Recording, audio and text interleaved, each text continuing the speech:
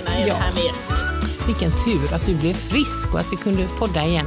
Precis, ska vi hålla lyssnarna på halster eller ska vi säga välkommen direkt? Nej, men nu har vi hållit dem på halster så länge om att vi ska ha en gäst, så nu får vi väl snart avslöja att vi har det. Med tanke på att det är lunchtid och vi är sugna på lunch, så säger vi kort välkommen till Thomas Hammar. Tack så mycket. Och om jag ska bara gissa på en kort presentation så skulle jag vilja använda ordet idrottspastor. Före detta. Före detta, ja. Det får du gärna använda. I alla fall i den här podden vill vi använda det. Det låter piggt också, tycker jag. Ja. Men om vi nöjer oss med det i detta steget, och så ska vi kolla det läget sen. Ja. Precis. Så vi börjar helt enkelt med att fika. Ja, det och idag så har jag köpt varsin lunchmacka. Men då är det så här att det finns olika varianter. Finns det någon vegokorv med gummiost? Vi har ingen vegokorv, ingen gummiost. Nej. Det närmaste vegetariskt vi kan komma är ju en skaldjursmacka. Finns 2 stycken. Den andra heter bacon och kyckling med tomat. Så frågan är vilket, jag tror i alla fall 2 så Thomas har möjlighet att välja. Ja, just det. Det blir spännande. Så här skaldjur eller skinka, bacon och kyckling. Det låter gott både och, men jag tar skagen. Då tycker jag du gör rätt. Och sen har jag även köpt en liten godsak. Ja. För jag tänkte att det får inte vara för smaskigt idag när vi ändå har lite grövre bröd. Just det. Och vi pratar sport. Vi ska prata sport. Och då köpte jag en dadel, eller säger ni daddel? Det är en råfodboll, eller vad? Dadelboll. Som jag har delat i 3 delar. Det är ju ändå bara tisdag. Ja. Så det här är ingen chokladboll, utan det är en daddel. Eller vad säger ni? Ja, daddel eller dadel? Ja. Daddel säger jag. Dadel sa hon där jag köpte den. Skinka skinka, jag tjatar om skinka. Det är ingen skinka, det är kyckling och bacon, tomat. Vill jag ha. Vad vill ha? Varsågod, det är den där. Tack. Men du Thomas, det är en av mina fördomar. Att om man gillar sport och är lite så, då är man också väldigt hälsosam. Och liksom, är det en fördom eller stämmer det? Är du hälsosam? Ja, alltså, det är inte en självklarhet att man är hälsosam bara för att man gillar sport. Nej. Och att gilla sport innebär ju inte heller självklart att man utövar sport. Nej. Just det. Det är många som är intresserade och tittar på mycket sport, men de gör inte så mycket själva. Nej, just det. Så kan det vara. Men då är det då ett A- och B-lag då? Är man liksom ännu mer liksom sportnörd om man också utövar? Ja, så får man nog säga. Att, men jag tycker, det går inte att generalisera, för människor är väldigt olika och så. Så att, men visst hänger det ihop, det brukar det göra. Att om man är väldigt idrottsintresserad så gör man det också. Att man har någon idrott eller några sporter som man utövar då. Just det. Men vad har du för jag gissar att det är fotboll. Att det är framförallt så är det ju det. Och det är det som har varit mitt stora intresse i livet, kan man säga. Ända sedan jag var en liten pojk. Just det. Och fick min första fotboll, och på den tiden när jag var liten så det var faktiskt att jag trillade och slog mig och det blödde väldigt mycket. Jag trillade ner från min pappas cykel. Okay. Och då sa min mamma att nu ska vi till doktorn och vi måste sy dig, men du ska få en riktig fotboll efteråt då, Wow. med blära. Oj, ja. Nu ska vi kolla Carolina här. Vad kan det betyda? Nej, det kan jag inte. Lära. Jo, men det var ju så här att på den tiden, jag är ju jättegammal. Så, det låter ju nästan medeltid för att säga. Så var det ju så här att det fanns en öppning i lädret, va? Okay. Där man stoppar in gummit, ballongen så att säga. Okay. Ja. Och sen så skulle man så att säga få ihop den i en öppning.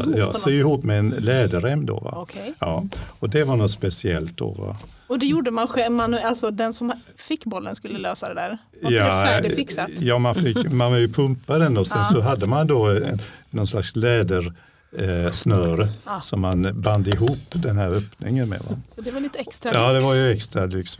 Och så var det på den tiden, på 50-60-talet. Nu ler han lite generat här, va? Ja, så är det. Ja, visst. Så är det. Men du, vi har ju frågat oss ibland varför vi ska ha en sportpodd. Och då brukar jag säga att men du har ju sysslat mycket med sport, Carolina. Absolut.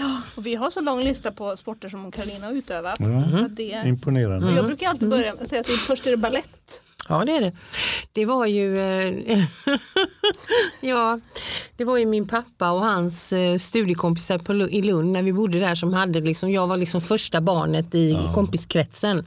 Och de anmälde mig till liksom Köpenhamns kungliga ballettskola eller vad det kan heta. På en gång? Ja, på en gång, för det var liksom det de tänkte och tyckte. Och sen så var det jag liksom. Det var liksom aldrig min... När du väl föddes så var när jag väl föddes så var liksom inte ballett mitt... Du kände det? Jag kände det och jag tror de kände det också ganska så jag var ganska så satt redan som liten. Så jag var inte så skir och sådär. Så ja, men ballett är ju då första som någon ville att jag skulle pyssla med. Men sen kan ju listan göras väldigt, väldigt lång på grejer jag har... Men ärligt talat, för vi har pratat om golf och vi har pratat om gymnastik och vi har pratat om fotboll. Nej, det har jag aldrig spelat. Nej, jag har aldrig ens försökt. Nej. Handboll? Handboll, ja. Yes. Ja. Men ärligt talat så är det väl oftast, du har spelat typ vid ett tillfälle. Lite mer så. Nej, jag tycker det är inte heller helt rättvist. Nej. Inte när det gäller handboll. Alltså golf var ju en sån sak som alla i familjen skulle testa och göra. Gjordes under flera år och testa på. Men jag fastnade ju aldrig i det. Nej. Men däremot handboll, jag fanns ju med i ett handbollslag. Jag kommer från Halmstad, det är ju en handbollsstad. Precis. Med både Halmstad idrottsflickor och handbollsklubben Drott. Just det. Så jag var ju med i ett lag, men jag var ju det mest för att de andra var det, alltså mina kompisar. Och hur var det på matcherna nu igen? Ja, men jag var inte bra. Du var ofta sjuk. Nej, jag var inte sjuk, men jag låtsades ju ofta att om det inte gick bra, liksom, jag kände inte funka, så haltade jag ofta ut liksom, och sådär, och lindade och grejer och sådär. Nej, det är ju inte riktigt mitt. Men som sagt jag höll på med gymnastik väldigt mycket och dans. Men inte på någon professionell karriär eller ens på någon elitnivå, om man säger så. Inte ens elit? Nej, inte ens elit. Men Thomas, hade du drömmen då? Skulle du bli fotbollsproffs? Liksom? Det var ju min dröm och min stora idol var ju Pelé. Just det. För att jag var ju då en liten pojke när han slog igenom 1958 i VM i Sverige då, va? Så att, vi har haft 3 undulater hemma och alla hette Pelé. Pelé 1, 2 och 3. Och liksom det var min stora dröm att få bli som Pelé. Va? Ja. Men var det någon gång på gång? Att du blev, alltså satsa på sporten så? Ja. Jag spelade ju först på pojklag och sen spelade jag i Malmö FF i juniorlaget och även i så att säga A- och B-truppen då. Ja. Men det var då som jag började komma in på de här tankarna med att bli pastor och så. Och då kände jag liksom att jag var tvungen att välja.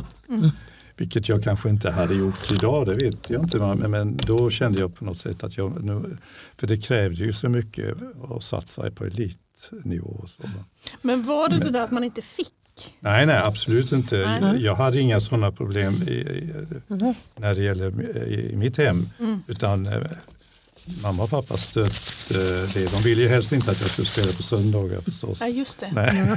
Och det är väl då matcherna är? Det var ibland så. Men annars var de inte emot det, utan de tyckte bara det var roligt att jag höll igång med det. Så att, men som sagt, jag har hållit på med fotboll hela livet ändå, va? Fast på lägre nivåer sedan. Ja, just det. Jag försökte dra mig till minne som inte jag hade någon liten sportreferens. Jo, men det har du. Ja, och det enda jag kom på, det var att alltså, jag minns OS 88 i Seoul. Då var väl jag, nu kan jag inte matte heller, men jag var i alla fall yngre tonåren. Ja. Men när jag riktigt tänkte efter så insåg jag att det jag egentligen var intresserad av, det var ju liksom personerna och relationerna. Alltså Carl Lewis, skithäftig. För inte tala om Flojo. Minns du det? Vem var det? Ja, hon som hade jättelånga naglar och sprang i sprint. Så ärligt talat så tror jag ju kanske att det var lite mer, jag var lite mer så här kändisintresserad i allmänhet än just sporten. Själva spektaklet. Ja, jag trodde du menade dina egna. Ja. För det vet jag att det finns ju någon typ av sport som du har pysslat med ju. Var det inte volleyboll för att det var snygga killar eller något sånt där? Ja, men det har jag inte. Det var faktiskt en kollega som hade en teori om att volleyboll, det är väl en riktigt kristen sport. Va? Är det inte det? Ja, faktiskt, Jo. ja, det måste det vara för jag har vunnit en pokal med min ungdomsgrupp i Edgars Cup som var en sån här, jag tror att biskop Bertil Gärtner hette Bertil Edgar Gärtner, att det kommer ifrån hans andra namn. Då jag har vunnit guldpokal i Edgars Cup i volleyboll. Ja, men det... Nej, men det var många, alltså jag är uppvuxen i missionskyrkan då, Missionsförbundet, och det var många SMU-föreningar som de kallar ungdomsarbetet då, som hade volleyboll och som också hade lag som spelade i seriesammanhang då. Ja. Så att det är helt riktigt att det var en sport som... Men är det även innebandy skulle jag säga var en gudlig sport. Det är kristet också. Men har ni någonsin hört talas om kristen brottning? Brottning på kristen basis? Nej, det har jag faktiskt inte hört. Det är inte så. Nej. Inte lika ofta i alla fall. Jag kan tipsa er om mackan här. Den är ju dubbel. Man kan ta och dela den så här. Det blir betydligt enklare. Ja, det var en smart idé. Nu ska jag ta en bild här på så ni kan förstå hur mycket men det är sån här amerikansk, en sån engelsk typ sandwich. Precis, för om man ska få i sig den så kan man behöva dela av lite. Ja. Det är bara ett tips. Också. Men Thomas, vad tycker du om mackan? Är den god? Väldigt god. Fantastiskt god och mycket lättare nu när man kan ta halva mackan. Ja, det var som en Big Mac. Liksom. Värre än så. Ja, värre än så. Gott. Och kaffet var gott när det väl kom. Och koppar fick vi och alltihopa. Alltid på sin ordning. Perfekt. Men Thomas, ska vi vara lite mer seriösa nu? Vi vill ju snacka om sport och om kyrka. Och då, ditt namn kommer ju upp då. Okay. Men jag har till och med läst ordet pionjär när det handlar om kyrka idrott.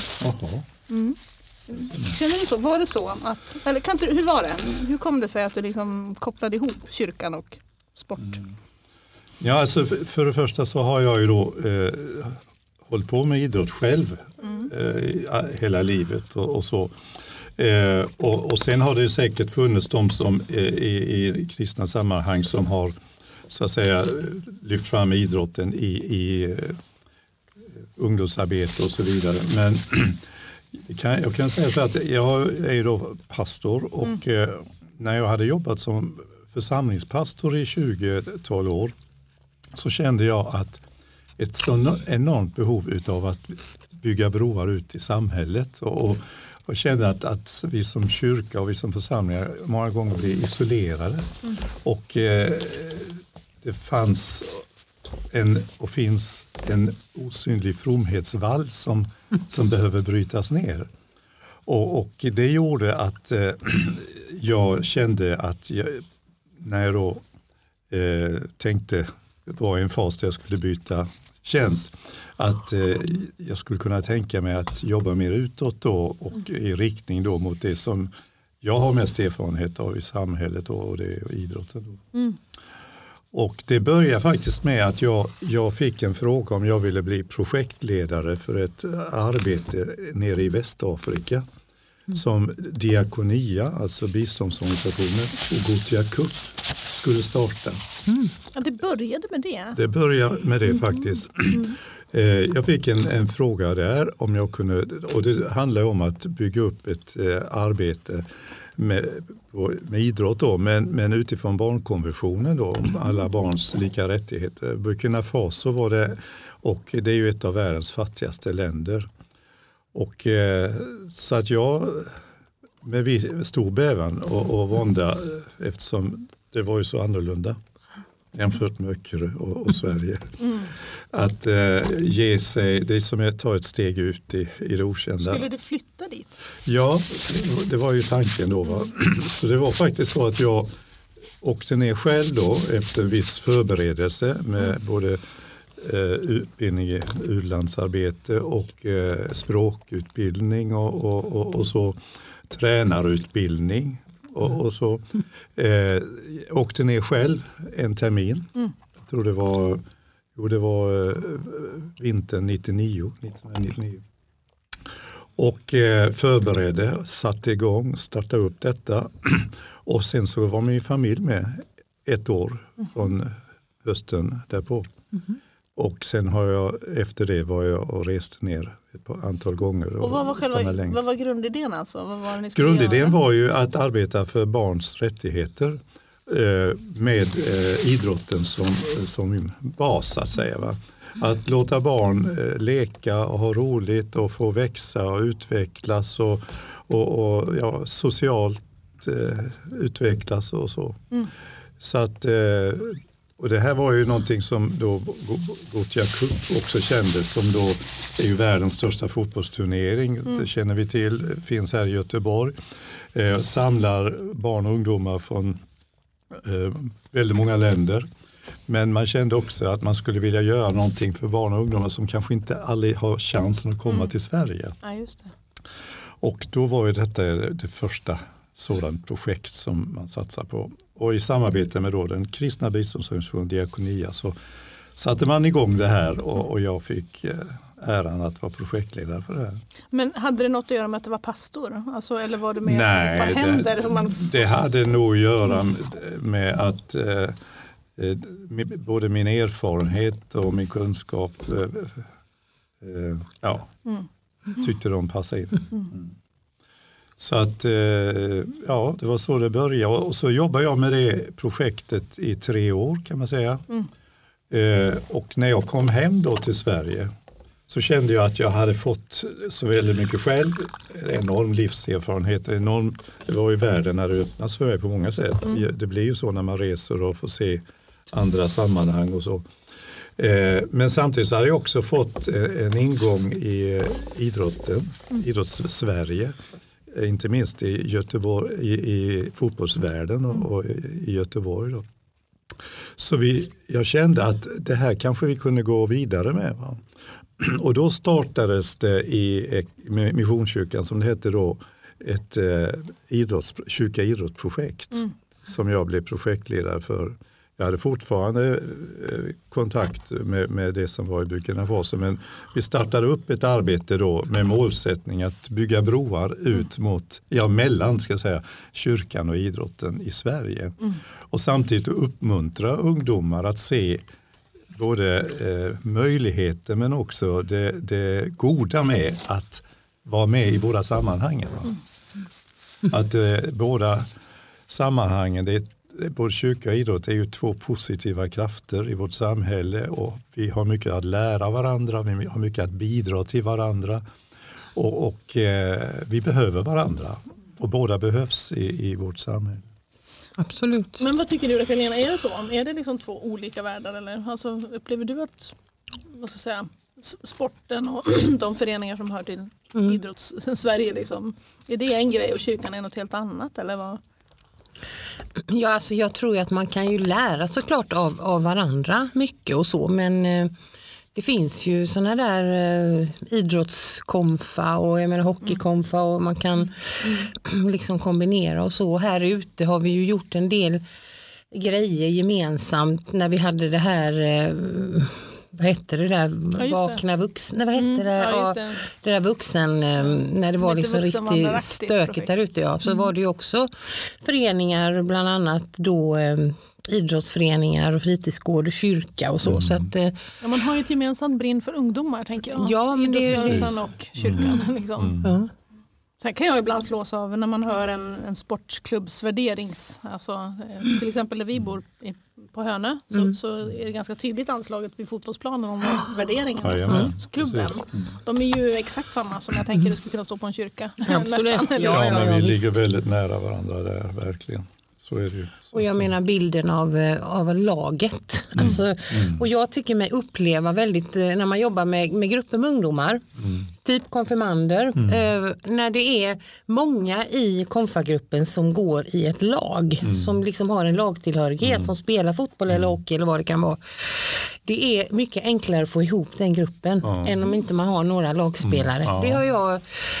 Det tycker jag är väldigt, väldigt tydligt alltså. För de är så vana vid att liksom peppa varandra och liksom se till så alla är med. Och, alltså, i de bästa av världar såklart. Men det har jag märkt. Att det är faktiskt skillnad. Jo, men idrotten är fostrande och karaktärsformande också. Man måste lära sig att ta hänsyn, samarbeta och så vidare. Va? Så. Men om man får lite tufft då, jag tänker, för jag vet att du har varit med och tagit fram någon sorts fotbollskonfa, va? Eller idrottskonfa? Idrottskonfirmationsmaterial. Ja, just det. För jag tänker, jag tycker man ser det att det finns församlingar och kyrkor som är ganska kreativa när det gäller konfirmation. Och att man liksom försöker koppla ihop konfirmationen med ett intresse. Och då kan jag ibland tänka, är det bara för att locka folk liksom? Nu är det bergsklättrarkonfa, nu är det trikåsömnadskonfa eller vad liksom, ja men du vet. Pop och rockkonfa. För då tänker jag, finns det en äkta koppling eller är det bara för att någon ska tycka att det är kul att komma? liksom? Ja, alltså, jag skulle säga så här, det finns ju ingen negativ baktanke med det, men självklart finns det en tanke att vi vill möta idrottsintresserade ungdomar på deras planhalva så att säga. Va?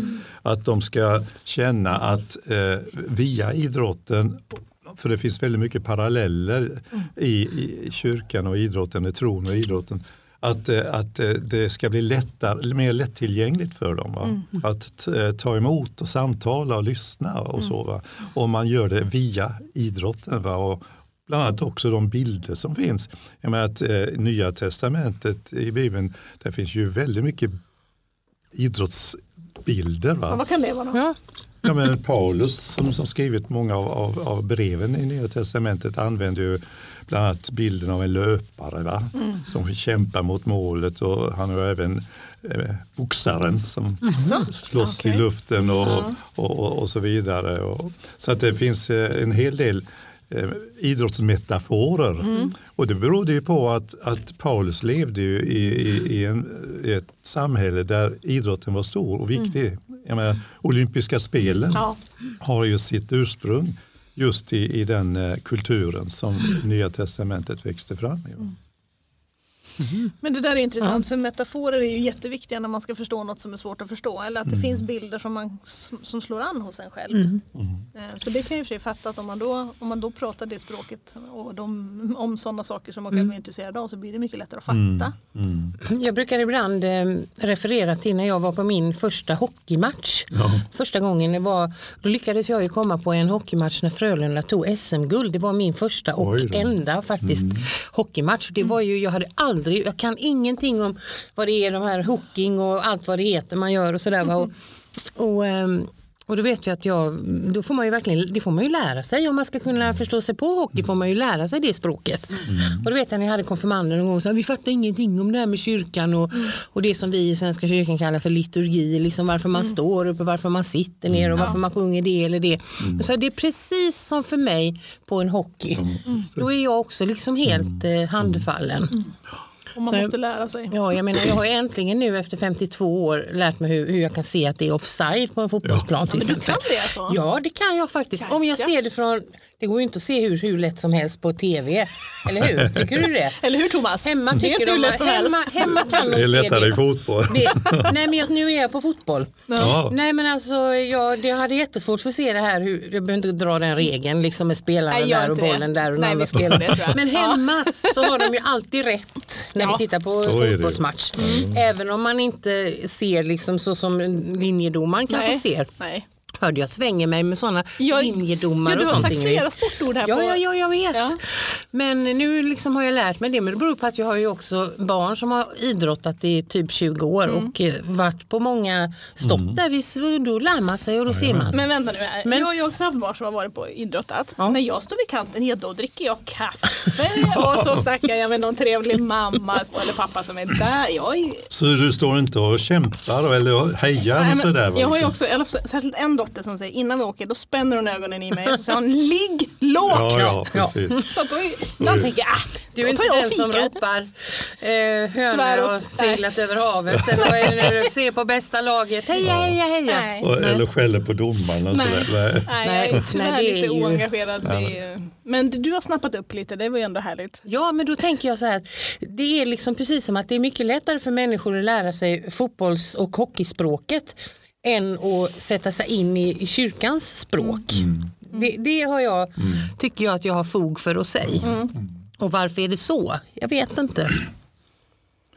Nej, men alltså, vi lever ju som vi säger i en sekulariserad tid och ett sekulariserat samhälle och där där många det finns en analfabetism, alltså många har tappat kunskapen om vad kristen tro är, men också vad kyrkan står för och så vidare. Va? Och det är ju ett tecken på det. Alltså. Det är liksom ingen självklarhet. Nej, det är det inte. För ett antal år sedan var det ju det. Då hade man ju som kristendomsundervisning. Ja. Och jag menar, jag är ju född i slutet på 60-talet. Jag hade ju kristendom i skolan liksom, så att man lärde sig vissa saker och psalmer och sådana grejer. Och det är ju inte jättelänge sedan ändå, tänker jag. Men, nej, så är det.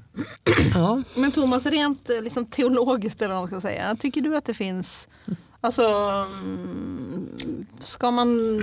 är det bra att sporta? Är det något där med att ta hand om sin kropp? Eller är det några sådana kopplingar som gör att man kan hävda att det är viktigt att ha ett projekt just kring kopplingen tro-idrott? Alltså, vad tycker Gud om det, tänker jag? Idrott? Du tycker mycket om det, ska jag säga.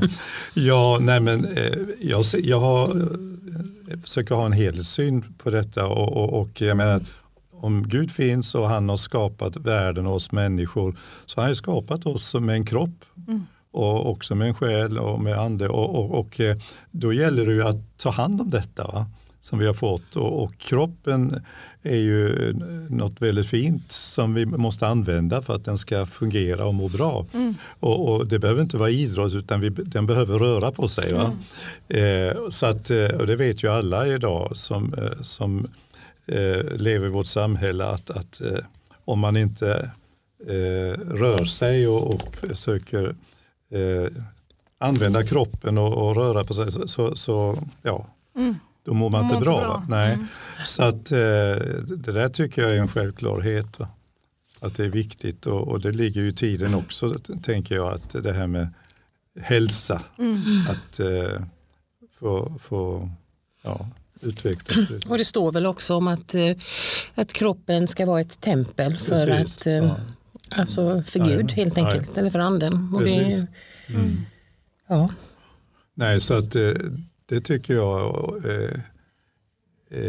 är naturligt för mig, alltså att de hänger ihop på något sätt. Va? Sen finns det ju risk att vi missar, om vi bara tänker på kroppen och missar att även min inre människa behöver vård och utvecklas och stimulans och inspiration och växa och utvecklas. Så att hela människan behöver ju växa och få må bra, så att säga. Men okej, men där är det då den rimliga kopplingen då att kyrkfolket eller de som har koll på tro behöver ha koll på sin kropp, men tvärtom också då. Om man är jätteintresserad av sport så kan man lära sig att man behöver ha koll på sin insida också då. Ja, och det tror jag man många gånger missar faktiskt att tänka på. Och det behöver inte vara bara idrottsfolk utan det är människor rent allmänt, att man kanske, så att säga, går miste om att vårda sin inre människa, reflektera. Jag tror det är jätteviktigt att fundera över livets stora frågor och så. Va? För förr eller senare kommer de upp. Inte minst när kriserna kommer i livet. Men jag tänker på ett annat spår. Det är att i idrott och lagsport, eller överhuvudtaget idrott, så finns det en andel prestation. Och liksom att man... Det är ju ändå bättre att vara bra, att vara den som är bra i laget än den som är... Men jag vet inte om när du haltade ut där och kände dig lite så här, nu går jag av matchen för det är inte jag som bidrar mest här. Alltså det stämmer ju inte med människosynen, den kristna människosynen. Att det är liksom, vissa är lite bättre för de presterar lite bättre. Det är det ett problem? Det kan vara ett problem, men jag tänker att det är inte fel att prestera. Det gör vi ju hela livet. Vi ska prestera i skolan, vi ska prestera i arbetet, vi presterar på idrottsplanen och så vidare. Va? Så att själva prestationen i sig är ju inget fel, utan den kan ju tvärtom vara utvecklande och inspirerande. Men man måste skilja på vad jag gör och vem jag är. Det tycker jag är det grundläggande. Alltså att mitt värde ligger inte i hur pass jag lyckas eller misslyckas. Va? det är ju den kristna människosynen. Va? Att vi är lika värdefulla oavsett om vi lyckas eller misslyckas i livet. Va? Men är inte just det en ganska svår grej att tala om för någon som gillar sport och är med i ett lag? För jag menar, där är det ju ganska uppenbart att den som är duktig är ju liksom mer värd så att säga för klubben och för det är ju nu man säljer ju för du som spelare till. Ja, det är klart. Du är så duktig så du är värd så här mycket till det här laget. Och, alltså... Jo, i elitsammanhang är det ju så. Va? Och det har ju gått för långt i mitt tycke när man betalar och ska avlöna vissa idrottsmän med så enorma summor som man egentligen inte kan använda. Va? Så det har gått alldeles för långt tycker jag när det gäller pengar inom idrotten. Men i barn- och ungdomsidrotten så finns det ändå en inriktning där att man ska inte bara favorisera de som är bäst och så vidare utan att alla ska ha samma förutsättningar och möjligheter. Va? Men det är en balansgång för alla som är ledare och tränare att tänka på faktiskt. För ett barn och en ung människa är väldigt känslig. Och märker man att man inte får vara med och känna sig utanför så kan det ta på självkänslan och självförtroendet. Och vi har haft mycket diskussioner kring det här.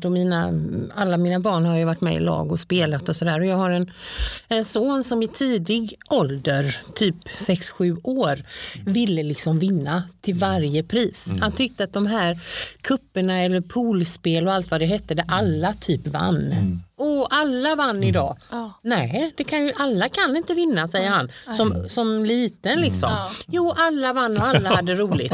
Nej, det var poängen att alla skulle vara med. Att alla vann och alla hade kul. Och jag menar, att alla har kul, det är ju en förhoppning. Men alltså, jag är lite benägen att hålla med honom. För jag tror att man i tidiga ålder fattar det där.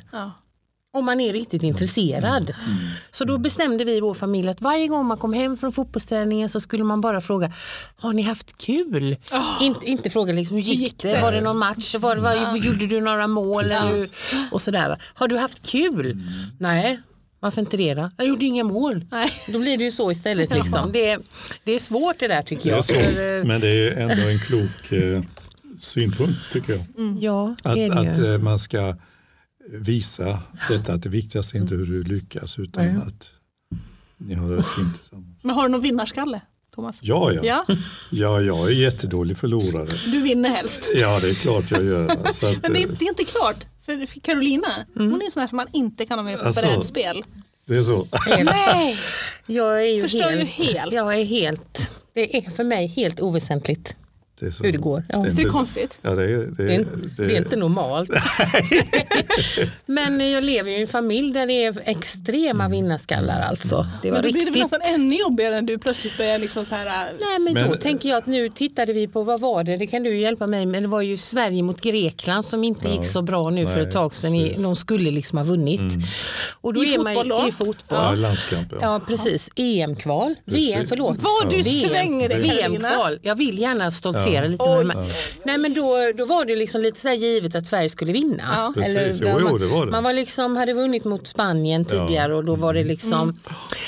Och då blir ju folk i min familj fullständigt vansinniga. Liksom. Gapar och skriker. Och, ja, det är klart att man kan bli, men jag tänker att då säger ju jag kanske då innan jag försvann ur rummet så säger men de var ju kanske inte bättre idag. De var kanske glada. Hade du gillat den kommentaren? Nej, verkligen inte. För det hade jag verkligen inte gillat. Men det här har de ju inte. Nej. Ja, men det var ju helt sant. Va? Men vet att när man då är så inställd på att de ska vinna och man är så intresserad av detta och man vill så gärna att de ska vinna. Det är klart att man måste vara besviken. Jag menar, du skulle ju sagt, jag förstår att ni är ledsna nu, men du ska se att de tar nya tag och så vidare. Ja, och de har ju gått vidare i detta och laddar ju upp för nya sådana här matcher. Men om man har fönstret öppet som det var nu när det var damerna spelade somras liksom, på dagtid, alltså det är ju pinsamt. Det gapas. Det gapas. Men Thomas, det här är ju kul. Blir du... Hur låter det då när du sitter där i soffan? Först undrar blir du liksom exalterad och ställer dig upp? Och Jo, precis. Skriker, jag är väl en ganska lugn typ annars. Men när det gäller viktiga matcher och sådär. Och jag ska avslöja att mitt andra favoritlag, förutom landslaget då, så är det ju Malmö FF. Naturligtvis. Och de spelar ju Champions League här nu. Och, alltså, jag sätter ju på mig min ljusblå och halsduk när jag tittar på hemma dem. i soffan själv. Sitter du själv hemma med den? Ja. Jag bara undrar, för här men jag har gärna någon med mig också. Och jag blir jättebesviken när det inte går bra för dem. För det är ju liksom, det har ju varit mitt lag sedan jag var liten. Va? Och då kan jag sticka in med att det gick inte så bra heller nu på den där första Champions League. Nej, verkligen inte. Juventus där. Nej, det gick inte bra. Men nu spelar de imorgon. Är det imorgon? Ja, nu måste ni titta. Mot Zenit. Och det är det laget i den här gruppen som... är det Torslanda? Zenit är Torslanda. Nej, det är ju Sankt Petersburg. Det finns flera Zenit. Vi visste faktiskt att inte det var... I den gruppen så det skulle ju vara något om Torslanda spelar Champions League. Det var kanon ju. Det var lite mer spännande i podden om vi hade kunnat men släppa i den gruppen de är med, förutom Chelsea och Juventus som de förlorar mot då, så är det Zenit som de skulle kunna ta, va? Imorgon kan det bli vinst alltså. Ja, det är bortamatch så det blir tufft. Men om de överhuvudtaget ska undvika fjärde plats så bör de ta poäng där. Okej, då hoppas vi på det då. Ja, när podden sänds då vet vi. Ja, när podden är här. Ja, då skulle vi ju egentligen vilja ha en selfie på dig med din MFF-tröja. När du sitter och hejar på. Det kan ni få. Ja, det tycker jag. Vi kan lägga ut det. Absolut. Men Thomas, ärligt talat nu då. Om du sitter där och det är spännande och så är det någon som faktiskt klantar sig i det egna laget. Vad säger du då? Är du så här pastorslik och mjuk och säger jag förstår att du inte gick så... Eller kommer de här liksom lite... Jo, det är klart att det järnvägar. kommer. Ja, lite så. Så är det. Nej, men vi kan skoja om det. Men det är ju mycket känslor, tänker jag. Men det är det. Och jag menar att idrotten är ju fantastisk på det sättet. Den speglar ju alla känslor som en människa kan ha. Både sorg och glädje och kamp och strid och allt detta. Va? Kärlek också. Men där finns ju verkligen mycket paralleller med det som vi kallar religion också och tro. Va? För att här finns ju allting. Va? Kollektivet, gemenskapen, pilgrimsvandringarna och templen som vi samlas i och tillbedjan och allt detta. Va? Och till och med är det någon som sa så har man dopet också. Vad är det då? Ja, det är när man badar i fontänen efter segrarna. Just det. Typ Sergels torg eller något sånt där. Poseidon. Eller Poseidon. Ja. Så att det är ju jättemärkligt egentligen att det finns sådana paralleller. Men för igår så var det ju också en allsvensk match på våran tv hemma. Det var IFK Göteborg mot, låt säga om jag kommer ihåg det var Kalmar. Och då gick det ju inte så bra heller och det går inte så bra för Göteborg just nu och de är riktigt dåliga. Och då var ju, jag såg liksom slutet bara på att alltså själva klacken, de tappade ju lite igår där. Och typ buade och vrålade och skrek på sina spelare. Tyckte att de på sitt eget lag. Skällde ut dem liksom. Men alltså är det okej? Eller ska man inte alltid stötta? Eller är det okej att bara vråla ut? Nej, jag tycker inte det är okej. Jag menar att även om de spelar dåligt och det inte går bra så gör de ändå sitt bästa, va? Och som supporter så kan man vara besviken som jag sa innan och känna sig uppgiven och så. Men det hjälper ju inte laget att man skäller ut dem och kallar dem allt möjligt och så.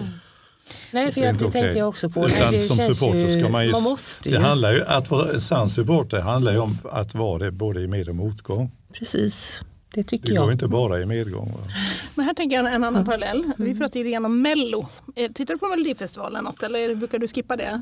Ja, jag undviker det helst men ibland så sitter man där och är med. Va? Men jag tycker det har blivit för mycket. Alltså.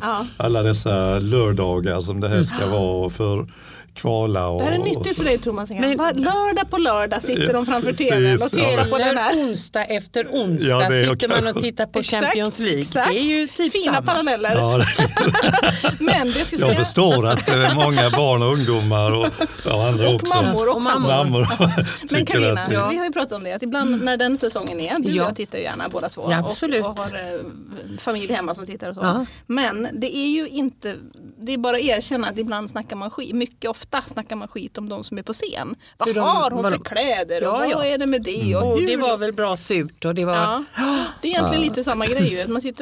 Man vill titta, man vill bli underhållen, men man har också man är världsmästare på det. Och man skulle ha gjort på ett annat sätt. Ja, men samtidigt tycker jag du menar med parallellen till supportrarna som buar. Man sitter vid tvn och tittar på fotbollsmatchen. Jag har ju inte bestämt mig för att jag ska gå dit för att jag ska jätteheja på säg någon The Mamas till exempel.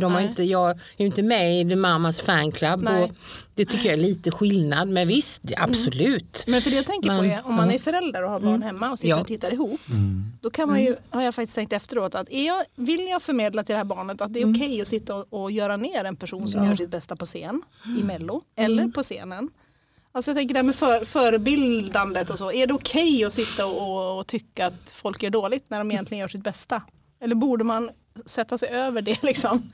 I sporten känns det som att det ingår att man ska liksom tycka att motståndaren är dålig och få säga det. Men hur helig ska man vara där? Får man inte göra det eller får man det? Nej, men det är skillnad att uttrycka att kanske det var ingen bra låt eller så här, men man får inte bli nedsättande i sin attityd. Det tycker jag, det handlar om människosyn lite grann där. Va? Att även om en människa, oavsett om det är på scenen eller på en fotbollsplan eller vad som helst, inte presterar så bra, så får man inte bli nedsättande. Det tycker inte jag. Det finns ju nyanser faktiskt. För det du sa förut, om man kan skilja på prestationen och personen helt enkelt. Precis, jag tycker det är rätt viktigt.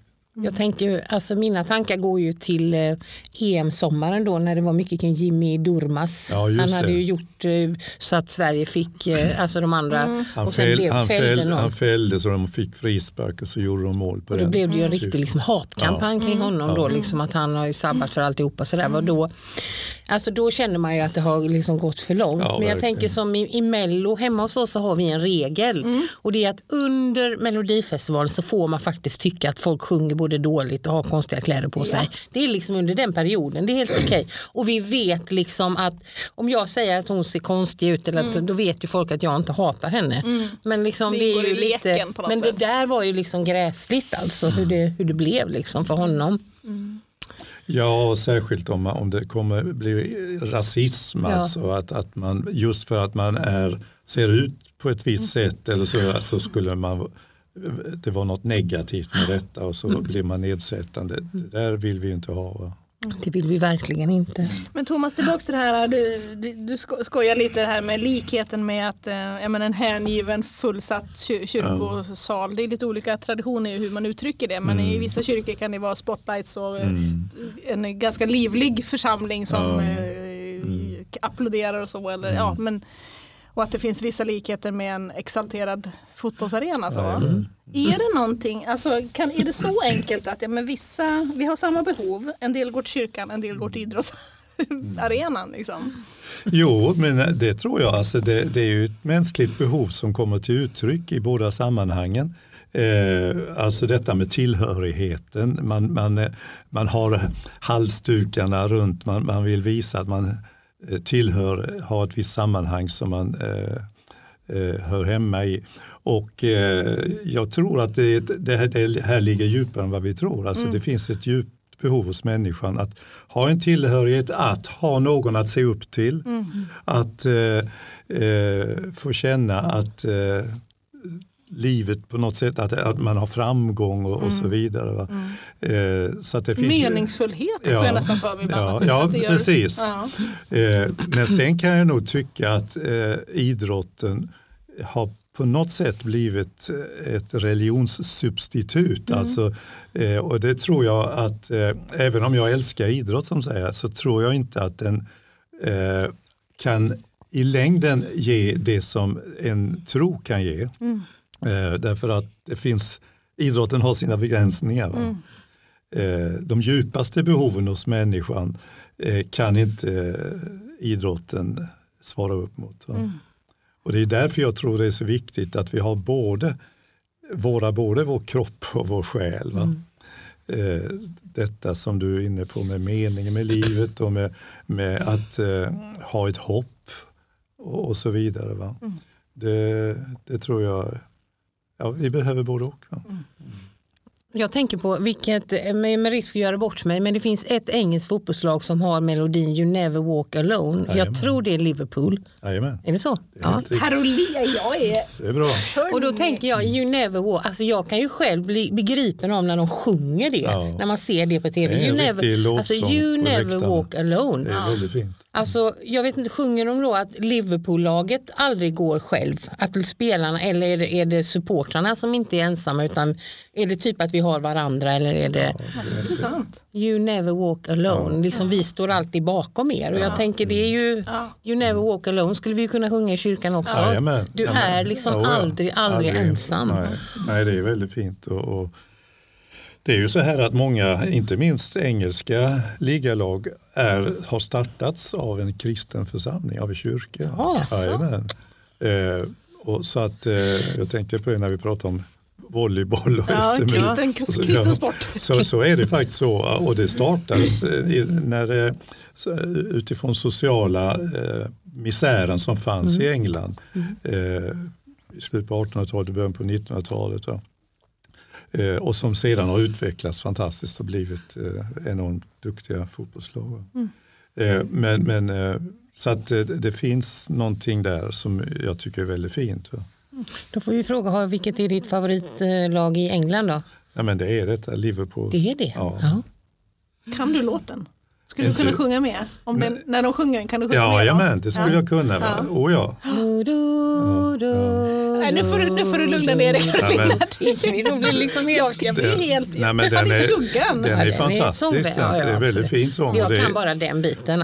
Och det är mäktigt när man står på läktarna, välfyllda läktare med halsdukarna och sjunger You Never Walk Alone. Alltså, jag hade en gång ett dop där det var en pappa som hade tatuerat in det här.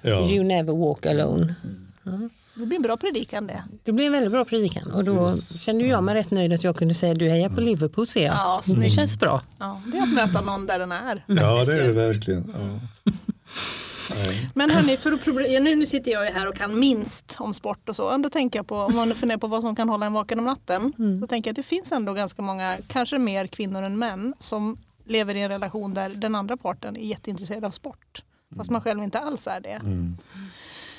Jag tänker att det kan bli något som håller en vaken om natten. Alltså kan man bli för uppslukad? Alltså är sport en sån sak som man kan bli så fruktansvärt uppslukad av så att det kan krångla till dig för en i livet? Liksom? Kan det bli ett problem? Ja, det kan det säkert bli i en relation, tänker du. Nej, men det tror jag att om idrotten blir viktigare än frun och relationen så kan det säkert bli problem. För då kan ju frun känna att detta går alltid före. Va? Och nu är väldigt många fruar väldigt solidariska och ändå anpassar sig så. Va? Men jag tror visst att idrotten det kan ställa till det ibland. Jag tänkte på två saker. En var en person jag träffade nyligen som skojar lite grann om att när hon skulle träffa eller försöka hitta en partner för livet, så var på hennes lista så var det som var högst upp var att den här personen inte fick vara sportintresserad. Ja, men det var så. Hon hade dålig erfarenhet. Ja, och när vi pratade så var det just det att jag orkar inte dela liksom, uppmärksamheten med någonting som tar så mycket tid och energi.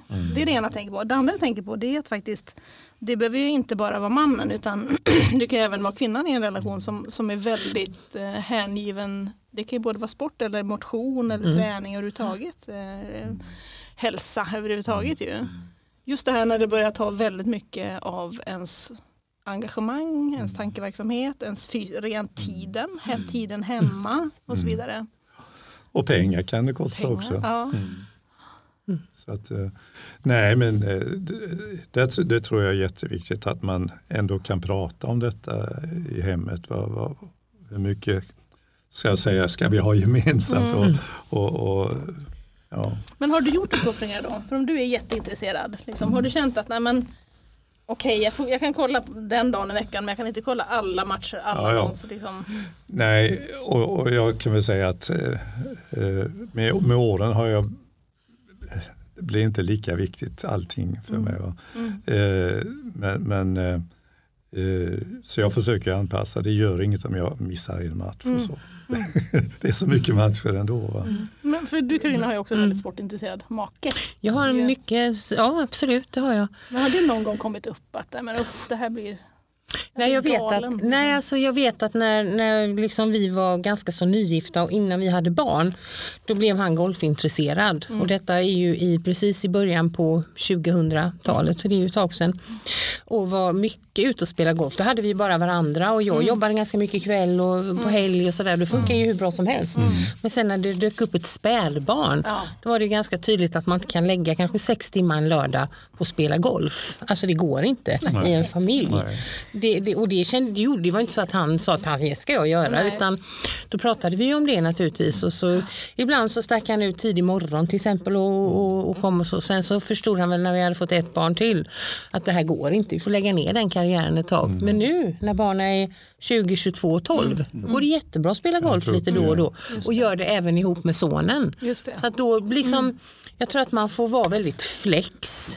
Men han skulle nog gärna vilja titta på alla de här matcherna som är på just nu i den här Champions League-perioden. Allting som, och även Göteborg och sådär liksom på tv. Det har inte varit så mycket möjlighet att göra det live. Men vi har 2 tv-apparater så jag känner att vi överlever det. Men jag upplever inte liksom som att det är ett problem. Men jag kan mycket väl förstå att det kan vara det. När det är det enda som prioriteras. Ja, men också att man känner sig liksom dålig. Nu, jag känner mig inte så jättedålig här. Men just det att det är någonting som man själv inte varken är intresserad av eller har någon koll på. Man blir ju liksom, man blir utesluten ur samtal om flera i familjen är intresserade eller så. Det kan ändå bli någon känsla av att men utanförskap helt enkelt. Om man inte... om de sen kan man kan också försöka ha en positiv hållning till varandra. För du har ju andra intressen och så också. Men att ha en ömsesidig där. Min gamla mamma vet jag, hon var ju fullständigt ointresserad av idrott. Men hon sa, jag är inte ett dugg intresserad men jag tycker det är roligt att du har roligt. Och därför är jag intresserad. Ja, och att hon kunde sitta och se och följa på det sättet. Så att på något sätt så tänker jag att man får stötta varandra i varandras intresse. Va? Så att man får utrymme för det. Båda två så att säga. Ja, för det är inte annat. Är det viktigt så är det ju viktigt. Tycker man att det är viktigt så tycker man ju det. Det måste man få stå för också. Ja. Jag tycker att det är... Men det här med att det kan hålla en vaken om natten, jag tänker att det kan ju också ha laget förlorat liksom, eller man liksom är riktig sån här hängiven supporter. Jag menar det kan ju gå illa liksom, det kan ju bli våldsamt.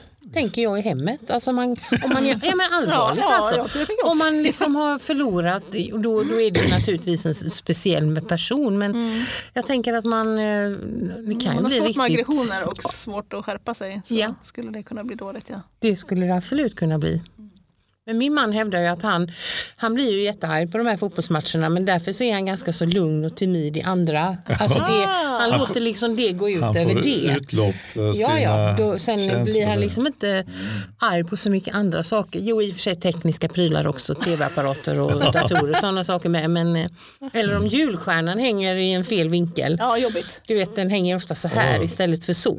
Ni ser i studion. Ja, det brukar vi ju alltid här är julstjärnan. När vi har sånt som inte kommer fram i podden, antingen så eller det där är inte bra. Nej. Jag får nästan höra till julpodden kanske. Men, vi spar. Men hörni, jag har en till vinkel på det här med att hålla sig vaken om natten och det är ålder. För Thomas, du är ju, får man säga att du är äldre? Ja, det får man verkligen säga. Om du var pojk på 50-talet i alla fall.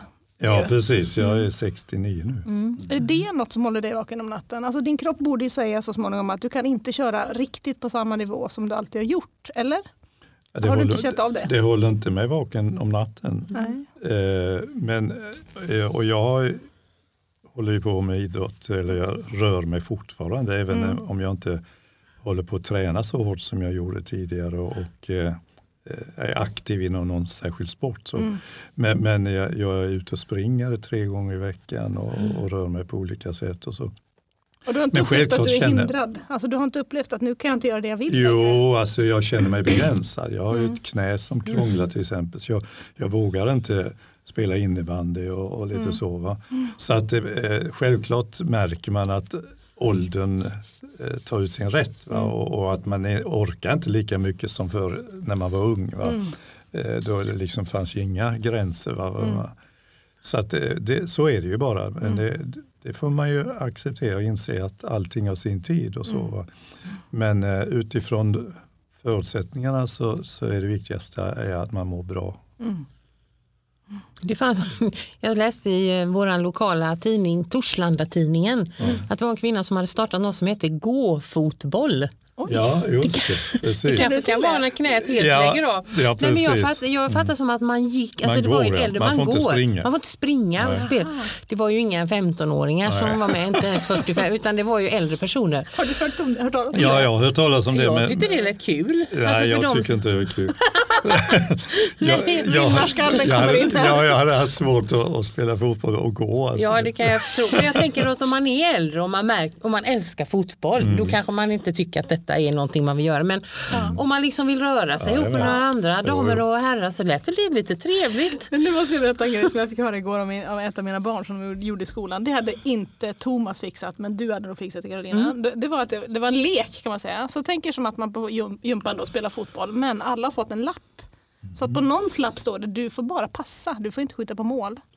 Du måste alltid skjuta på mål oavsett var du står. Du måste alltid passa bakåt. Fattar du vilket kaos? Ja. När laget spelar, jätterolig idé. Du hade sagt, vad tycker du Thomas? Och de vet inte om varandra. Nej, man vet inte vad varandra på ryggen då eller? Nej, man har bara fått den innan man börjar. En instruktion. Så man vet inte. Okay. Så passar jag till Thomas och passar han bakåt. Man är idiot! Jag tycker det var en väldigt rolig idé. Men hur har det gått för dig Thomas? Du hade blivit galen eller? Vinnarskallen hade... Ja, lite så. Det tror jag. Värsta målchansen. Jag måste anpassat mig och accepterat. Men jag har kanske inte tyckt det var jättekul. Alltså. Jag menar du, det är roligt. Jag tycker det låter jättekul. Men fråga mig, vad gick det ut på? Det var nog faktiskt att, jag tror att överhuvudtaget går skolgympan ut på att barnen ska röra på sig. Ja, och då kan jag tänka att det här hade triggat mig som inte tycker så kul med fotboll. Det här är ju liksom en twist på det. Att man men det där skulle ju i och för sig kunna trigga ungdomarna eller barnen eller vilka det nu var. Att de skulle kunna bli irriterade på varandra. Ja, du menar att det skulle bli ilska. Ja, precis. Om man har värsta målchansen och passar bakåt. Ja, precis. Jättesnygg passning. Vilket pucko. Och vilken ångest för den som är en vinnarskalle. Bara har världens läge. Bara, nej just det fick jag inte. Jag tycker det var en rolig idé då. Oj. Hörrni, jag kan berätta att det har gått en timme som vanligt när vi börjar. Liksom, så är tiden... Är det så? Ja. Du måste kolla nu, kontroll. Nej, jag ska bara kolla vad klockan var. Jag tycker vi har hållit på. Ja, så är det. Men om vi nu ska skicka med här nästa vecka, vad ska den idrottsintresserade ha koll på då? Vad har vi för matcher nästa vecka? Spetsa in oss på. För podden kommer på en lördag. Podden kommer på lördag. 2 oktober. Vad händer i veckan därpå? Och det är bara fotboll du har koll på, eller, Thomas? Eller har du koll på annat också? Idrottsevenemang liksom? Ja, det försöker jag. Jag tycker ju väldigt mycket om att titta på friidrott till exempel. Och just det. Hockey tittar jag också en del, men det blir ju så väldigt mycket hockeymatcher så jag hänger inte riktigt med där. Ska jag säga. Det är ju hockey varenda dag nästan. Ja, hockey, Carolina, är det din? Nej, det är det inte alls. Men däremot så har ju min dotter spelat hockey 1 år. Ja. En tjej på början hon var 11. De spelade sån här tjejhockey borta på Öckerö. Ja. Och de var ju på en cool grej nu i Frölunda i förra veckan. Ja. Eller förra veckan blir det ju när podden sänds. Tjejhockeyträff. Det var ju säkert 40 tjejer runt om i Göteborgsområdet som träffades och fick ta på sig Frölunda matchställ och spela mot varandra och träna och dricka något energirikt i pausen. Men det är inte mer än 40 tjejer som spelar hockey. Jo, det var det säkert, men det var liksom... så att hockey har ju liksom, det är ju först nu som jag har fått gå i den här kalla hallen och... Just det. Titta på hockey, men nej, hemma är det ju HV som gäller och det har inte gått så bra, tror jag. Så att jag... Det är deppigt hemma hos er. Det är lite deppigt när det gäller hockey just nu. Ja. Men jag tror ju att nästa vecka så är ju VM-kval igen. fotbollslandslaget. Just det, och jag vet att nu har det redan skett när podden sänds. Men den dag som vi spelar in så ska också Jan Andersson presentera sin trupp. Precis. Eller hur? Precis. Okej, då ska vi se. Läste jag i tidningen idag. Ja, berätta nu. Hur kommer det bli? Så får vi se om ni får rätt. Det var massa frågetecken för olika skadade spelare. Vad är de stora nyheterna som Janne kommer att presentera? Hur kommer det bli? För då får vi se om det blev rätt. Nej, men det är väl en del som både skador som du nämner här och sen en del som inte har fått spela så mycket i sitt klubblag och då blir det liksom osäkert, får de chansen i landslaget då. Och så var det någon som spelade i Kina som kanske har svårt att komma hem därför då måste man sitta i karantän. Ja, det är lite sådana saker. Va? Så att, och vad blir rubriken liksom? När han har ju haft den här pressträffen, vad är det som blir den stora nyheten?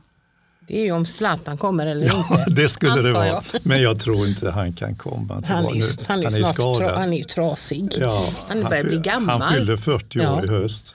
Så att, och det verkar som att han börjat inse själv att kroppen säger ifrån. Liksom, men det måste även om ju göra huvudet vill och så. Så att, men nej, det verkar ju som att Jan Andersson nu satsar på lite yngre spelare, tycker jag är väldigt skoj. Alltså. Det är väl häftigt? Ja, verkligen. En ny generation som absolut. Det heter. Och att de får förtroendet att ta oss till VM. Ja, men visst, det är säkert så att det är efter podden sänds. Spännande. Ja, det kommer vi... Det kommer Ingrid att följa. Ja, nu kommer vi följa det här. Ja, det får vi göra. Kanske. Nej. Ja. Men ska vi nöja oss så eller? Ja, är det något annat vi ska prata om inför nästa podd? Det har vi inte så mycket att säga kanske ännu. Nej, det viktiga jag vet för nästa vecka är att det är kanelbullens dag. Ja, kanelbullens dag, 4 oktober eller något. Just det. Det är gott med kanelbullar. Det är bakar du bullar? Ja, det har väl hänt. Ja. Men inte så ofta. Nej. Bakar du bullar? Nej, det gör faktiskt min man hemma hos oss. Det är han som är kanelbullebakare. Fråga mig. Ingrid, bakar du bullar? Jag har aldrig bakat bullar i hela mitt liv. Och det är ganska konstigt, jag är ändå 47. Aldrig gjort en deg till bullar Det är alltså? så svårt. Nej, det är det inte. Det ska jäsas 2 gånger och det är och så inte för mycket mjöl. Och sen är det någon som bakar eller köper ni om ni ska ha kanelbullar? Ja, men då behöver du ju inte. Nej, så nu är det faktiskt slutat. Det var ju ganska ovanligt att mamman är den enda som inte bakar. Ja. Precis, men vi har barn som tycker att socker är bra. Ja. Så att det bakas. Men igår till exempel fick vi kladdkaka till efterrätt en tisdag. Det var måndag igår. Det var måndag och vi fick faktiskt... Jo, men jag tänkte, vi hade också efterrätt igår. Ja, varför? Jag gjorde soppa, köttfärssoppa med äppelkaka. Det var till efterrätt. Det känns liksom som soppa och någonting mer. Just va? Det var gott. Just det. Ja, nu har vi fått in lite baktips. Det händer att vi får också. Jag har även bakat Ingrids snabba söta kaka med äpple. Det gick sådär. Den blev väldigt hård. Så det skulle inte jag göra om igen med. Inte 100%. Nej, jag misstänkte det. Men Thomas, då får vi säga tack till Thomas för att du ville gästa vår podd. Trevligt att vara här. Ja, vi har ändå snackat upp det här länge så att det här var tur att det blev till slut av. Men tack för idag. Tack för idag. Hej då.